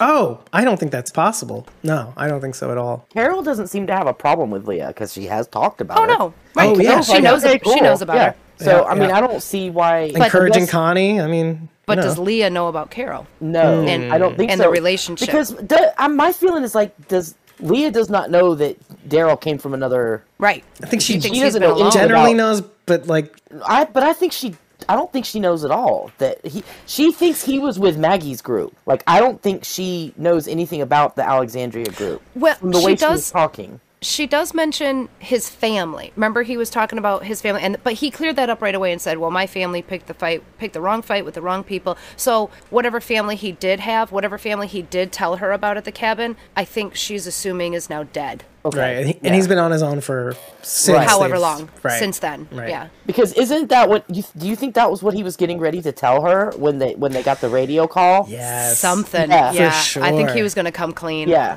I gotta Eric, tell you Eric something. thought the same thing. And then radio. Yeah. we got to go back right now. And why do they have to go back? Because The Horde's coming. well, that or okay. or a preacher guy went back and told them that he found people, He so saw they had Gabe. to come back. Yeah. One of Okay, those two I'm things, yeah. glad we thought two different things on that one because I thought, well, I mean, of course they can't tell if the Horde's coming because it's too far away. Unless they have patrols Unless they have out and they saw it. Which they do. We know that they do. Yeah. So Oh, this is so exciting! I can't wait to see and what happens lookouts. next. You know, they might have lookouts on higher buildings that can see a ways. I got tall guys yeah. and short places, short guys and tall places. Tell me, Father, you have guided me through the darkest of times, and I treasure our conversation. I just want to read this out loud, just because. Keep doing it like that, though. In the guidance you have given me, is there anything I should know? There's a guy behind the bushes.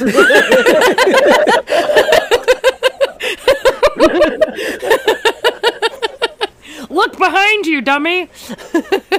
What was that, Father? Thank you, Father. That's I ad-libbed. Thank you. It hadn't occurred to me how ironic it was that Tommy had the lottery festooned all over his bake shop when he was hiding from the lottery. Like he was hiding from the ability to enter the upper echelons of the Commonwealth society. But it just, or maybe it's a good smokescreen, albeit, okay, more power to him. But again, there's like a little irony here, right? There's like, he's trying to hide from greatness. Meanwhile, he's festooned with the ability to obtain greatness. Did anybody else think that Tommy was kidnapped to check out Zeke? Does that line up? I think they just grabbed him because Hornsby needed him for his plan. I think someone overheard Miko saying he was a doctor, and we know he's a thoracic surgeon. She said that in her interview, and that's exactly what Ezekiel needs. A thoracic surgeon treats lung and esophageal cancer. Oh my goodness. Yeah. Okay. That's who Ezekiel needs. Yeah. Good call. Yeah. Good call. I applaud you. Good sir. Good madam. Good person. Good person. Just something to kind of tuck in the back of your mind. No, it deserves a moment of silence. It's genius. It's genius. I want to know what kind of drugs they gave him. Right? I want some of those. Because they automatically turned him back to Kingdom Ezekiel voice. Did you notice that? Mm-hmm. Okay, right, because that's why you were saying that, right? I'm on the most wonderful drugs. But, okay, now here's the question. Okay, did he do that because he feels fantastic? And that could be. And maybe we're making too big a thing of this. Or did he do that because he's, again, like, remember what we were saying about why we thought he was the Dwight role? It was because he knows what it means to guide it, to fake it until you make it, which is all about what the Commonwealth is struggling to be. It's like the only reason why we're here is because we're faking it. This is all fake. This is all fake. This stupid book on this stupid coffee table, it's fake. This dumb telephone, which, by the way, is dumb. It's fake. She's not talking to anybody. Anyway, so no, what do you think is going on here with Ezekiel? Did Lance kind of worm his way into his ear? Did he play the serpent settler? Spoke some partial tongue in his ear. Or maybe he's like Carol, like with the cookies and trying to play Susie Homemaker. He's trying to play the Carol role. Could be. I wonder what's going to happen when they find out what this actually is going on here. I mean, are they going to care? Are they even going to... He lied about it in their interview. So are his lies going to be called out? Do they even care? I'm thinking more about that. Yeah, what happens when the that. truth comes out? Yeah. Yeah. We talked about in the last episode, like what they would think if he lied, what they would do. Would they do nothing? Right. Oh, you lied to us so many times. Right. His options are tell the truth and basically, admit that you lied about what this thing is, or you say nothing and then die from it. Mm-hmm. Yeah, I wonder. What do you think, Sharon D? Like, what do you think about Zeke's sudden putting out of the kingdom, King Ezekiel voice? I think he was on good drugs. Made him feel better. Well, I mean, he's been feeling really bad. As you can see, he was struggling to breathe. He was struggling to move. Cessation of pain. Thinking that you might have a future and you might not die from this after all. Like, I mean, I can see why he was just exuberant and happy. Like, energetic. I have a chance, great. man. And it was good drugs. They haven't had drugs in a long time. Oh my God, he must feel amazing. Painkillers? Oh my goodness. This is Hey. way better than the aspirin. Thanks, Dr. Carson. I mean, rest in peace, too. Yeah. Here's some aspirin on your grave. We have tons of it. Peace. Yeah, poor Carson. Both the Carsons. I'm with Princess being anti-friends dying from stubbornness. Yep. Yeah, you might have to watch me. I might kill myself with the way I run this damn podcast. Right. I just drank a whole bottle of vodka, so watch out. You better be that, feeling as everybody. good as Ezekiel then. Nobody feels as good as Ezekiel. Nobody. Right? That's what Carol said.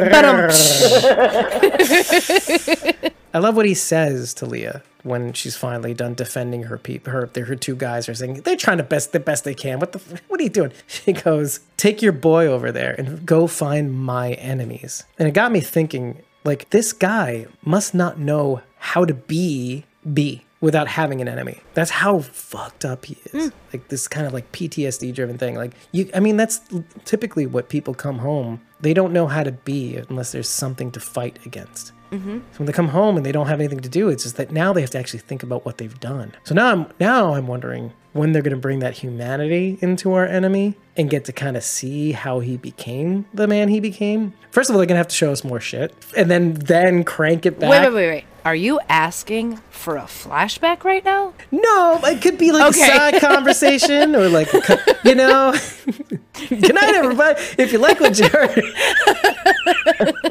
For those who don't know, because we have to do this every once in a while. Yeah. For those who don't know, I don't approve, because The Walking Dead, until here's Negan, and they barely did it. I'm making excuses now. I know I'm making excuses. They hadn't really done pre-apocalypse flashbacks. Like there was right at the fall with Alpha's backstory. It was happening. There's alarms going off, and they're like, oh, people are eating other people. Oh, it's crazy. But no pre-apocalypse flashbacks. So when Except for Michonne. and even then, it was like a mangled hallucinatory. Yeah. So it wasn't really a flashback. We don't know exactly. It could Or have been like jumbled memories. yeah, or even like a dream sequence where it kind of takes a memory you have had and be like, okay, this is what you had, but it's not real. Anyway, so there you go. True. Yeah. Another So exception. anyway, yeah, no PO. So, but I wonder when they're going to bring the humanity, because they must at some point bring the humanity in. They have to humanize this enemy. At You some think point. so? That's what they always do. Do they? I think Do The they have last to though? season, they don't have to do anything. Yeah, they could flip the script, and just throw go it out. complete evil. throw right? it out the window. But I do. It is kind of sneaking up on me, like how how does somebody become this fucked up and manage in his fucked upness to get a bunch of people to follow him? Now you got me bothered. Do you want to feel sympathy for the wanna last enemy we're gonna see? I'll say this much, and you're gonna feel the same way as me. Okay, and I'll tell you why. First of all, let me dial it back and go, did you not almost laugh when Richie Coster, playing Pope, went in and out of blue and then back to his normal accent when he was yelling at his compadres? Right? Yeah. Did you hear that? Yeah. Yeah. Okay, good. Did you laugh a little? Like, it's just like, oh my god, he can barely do it because he's losing his control of his voice. I don't know if I laughed, but I definitely heard a little back and forth there. Yeah. Well, I wanted to go straight to you because I know you know, because I know you've watched it. Okay. Yeah. Happy. We're talking about Happy on Sci-Fi. So good. Go Oh, yeah. watch it. Yes, go watch it. I mean, tread lightly, but it's a show. ridiculous. Yeah, it's ridiculous, violent, and gory. But Yep. it's a show. All of that. He plays Blue Scaramucci, blah blah blah, and he has this kind of New York accent, and it kind of breaks in, and then he goes back to his English accent, and then he I swear. finally goes back to his Southern accent. He makes his own accent. Like there is no accent like Richie Coster. Like it's just his own dialect. Yeah. Now, I say all this because given the actor, when they start pulling the humanity, you want to see. You want to see what he does with it. You want to see the man he'll end up becoming that may flip. It's not going to flip the script. It's not going to change the way you feel. It's going to be a look at the flowers moment. Like, you see how sad it is that Mika is giving the walkers names, but you're like, what do we do about this kid? What do we do about this kid? We can't do anything about this kid. She's going to keep killing other kids. So like Judith. So, and then you see the humanity in Pope. And maybe you'll even get his whole name. Maybe he's not called Pope at all. Maybe he's called Blue Scaramucci. And his Southern accent is completely fake. Yeah. Kind of like I'm happy. I I see what you're saying. It would be very exciting to see the actor go into all of this. Now, as a viewer and a fan of The Walking Dead, I don't know if it would be a waste, though. I don't know if I would want to. And this is my thought process, and I could be totally wrong because sometimes I just go totally fangirl and throw story out the window. But I love the peoples. I do. But for the final season, I wouldn't mind at all if this last bad guy was just pure evil. Don't even humanize him. Don't show me a human side. I don't want to feel bad when we defeat him, right? Like I don't want to feel sympathy when we take this guy out because it's the last one. I want to go out knowing we did the right thing and not questioning our actions.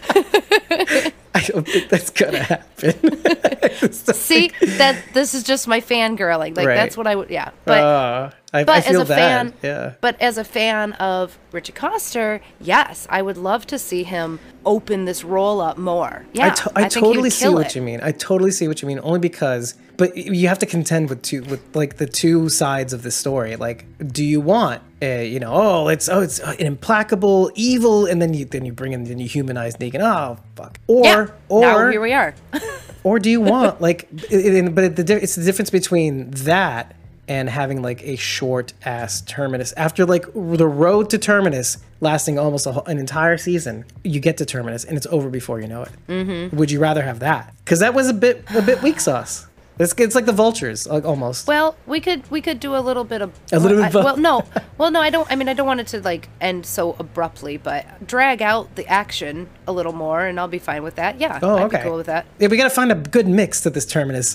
Terminus subplot. I mean, I don't mind if the dreadfully evil guys end up getting defeated at some point, but my problem with it is it's got to be good because it takes the weight off of them slaughtering Maggie's people a little bit. It takes a little bit of those weights off. It's got to be, they have to be hard to beat. Sorry. And they have to have a little bit more of a story so that when you do beat them, it's you stand up and cheer, and at the same time you kind of, like Father Gabriel to the other Reaper whom he didn't grant mercy and prayers, you kind of at the end of it you want to be the Gabriel that did do that like said it sucks that these people had to get to a point where they had to be this person, the person that Negan said I didn't have the balls to become, and say a prayer for them anyway, say a prayer for my enemy. So that's interesting. Like I feel like it's like The Walking Dead. Let me tell you why I like The Walking Dead, because it makes me feel like I'm a good person. I think so, a little bit. Like, they're painting a very morally gray world. I know I'm way more righteous than that.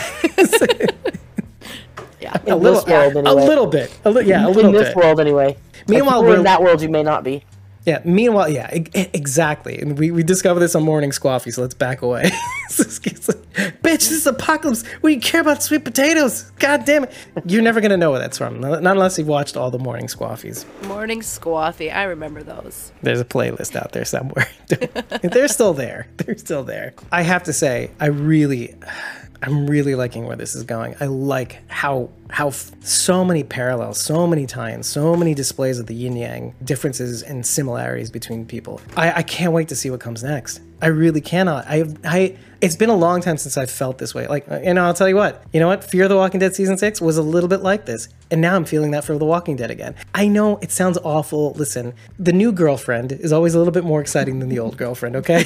I'm sorry. This is just the truth that we have to dispel. That we have to disseminate far and wide. It's the mysteries there, right? Fear the Walking Dead. We don't know what's going to happen next. Anyway, if you like what you heard, head over to ratethispodcast.com/squawkingdead. 5 stars and an eggplant is all we need to know that you love us. However, if you want to say something more, you want to tell us what we got right, what we got wrong, if you want to add a fact that we didn't say, but also say cool things about us at the same time, do it. It's a great way to communicate to not just others that we're worth watching, but to us, to communicate with us, to let us know that we're doing something right or wrong, or F you, Squawking Dead, you should be canceled. Tell us, or tell the world. It helps. It helps them from not watching us, aka they will watch us because they want to know what happens next. But if you really really want to become part of the family, just head over to ko-fi.com, create an account, and follow us at ko-fi.com/squawkingdead. When you do, you know when we record so that you can be there in the chat just like Aiden was and Eliza was earlier, as well as get the unedited episode recordings.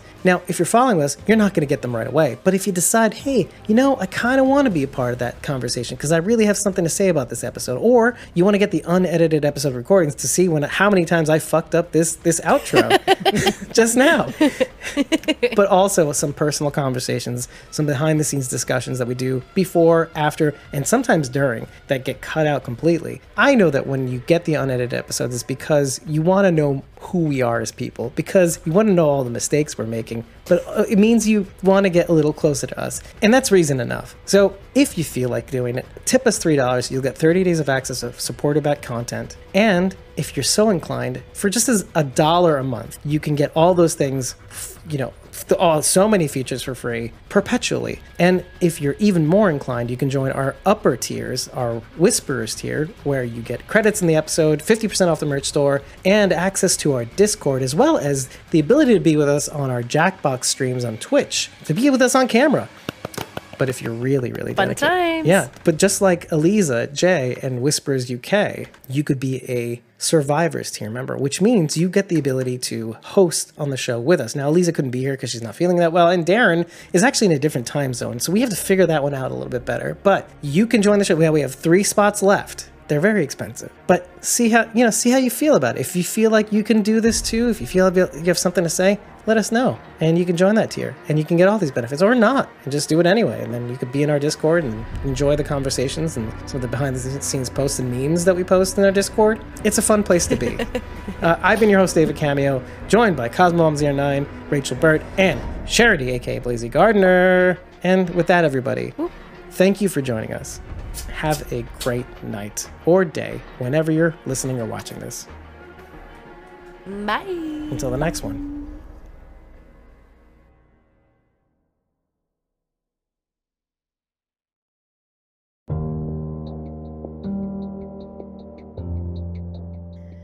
Thank you so much for making it to the end of this episode, the seventh episode in the final season of The Walking Dead, titled Promises Broken. This episode has been brought to you by our Survivors tier members at Eliza Jones 71, at Whispers UK, and at jasmine.iac, all on Instagram. But this episode has also been brought to you by our Whispers tier members at judith.morton on Instagram, at snick.3 on Instagram and Twitter, as well as at Aiden the Raven on Twitter. Well, what are tier members? Tier members are started off following us on ko-fi.com/squawkingdead and eventually decided, well, some of them quicker than others, that we were worth supporting. It's a platform that you can use to support this podcast, but you don't. It's not like you don't get anything back in return. We often post links to our recording sessions for you to join us in the real-time chat, as well as the ability to download those unedited episode recordings once those recordings are through. But there's a whole bunch of other perks and tier memberships, one of which, the starting is the Walkers tier, which you can join for just $1 a month. But my biggest concern is that you all follow us there so you know when things are happening, and if you do want to pounce on something, you can just tip us. When you do, you'll get 30 days of supported back content for you to see all the unlocked posts that would normally be locked, and join us in those recordings and get those unedited episodes and all the other benefits like joining our Discord, which we will be eventually releasing and giving the ability to Walker tier members to also join in on the Discord fun. Previously, it was just Whisper tier members and higher, and then come the end of this month, we should be all membership tiers should have access to our Discord server with varying degrees of operability. And we've been having a lot of fun on our Discord server as well. So I highly encourage you to join a membership tier. But you don't have to do anything. Just follow us there so you know what's going on, what's happening. And that's really it. If you like what you heard, rate us at ratethispodcast.com/squawkingdead. 5 stars and an eggplant is all we need to know that you love us. But please Rate us after every episode. Let us know what we got right. Let us know what we did wrong. Let us know if we should be canceled. Let the world know. Give us no stars and 5 poop emojis. Whatever you got to do to let people know how vociferously you feel for us. Do it, please. Every episode, it helps. And until next time, speak to you soon.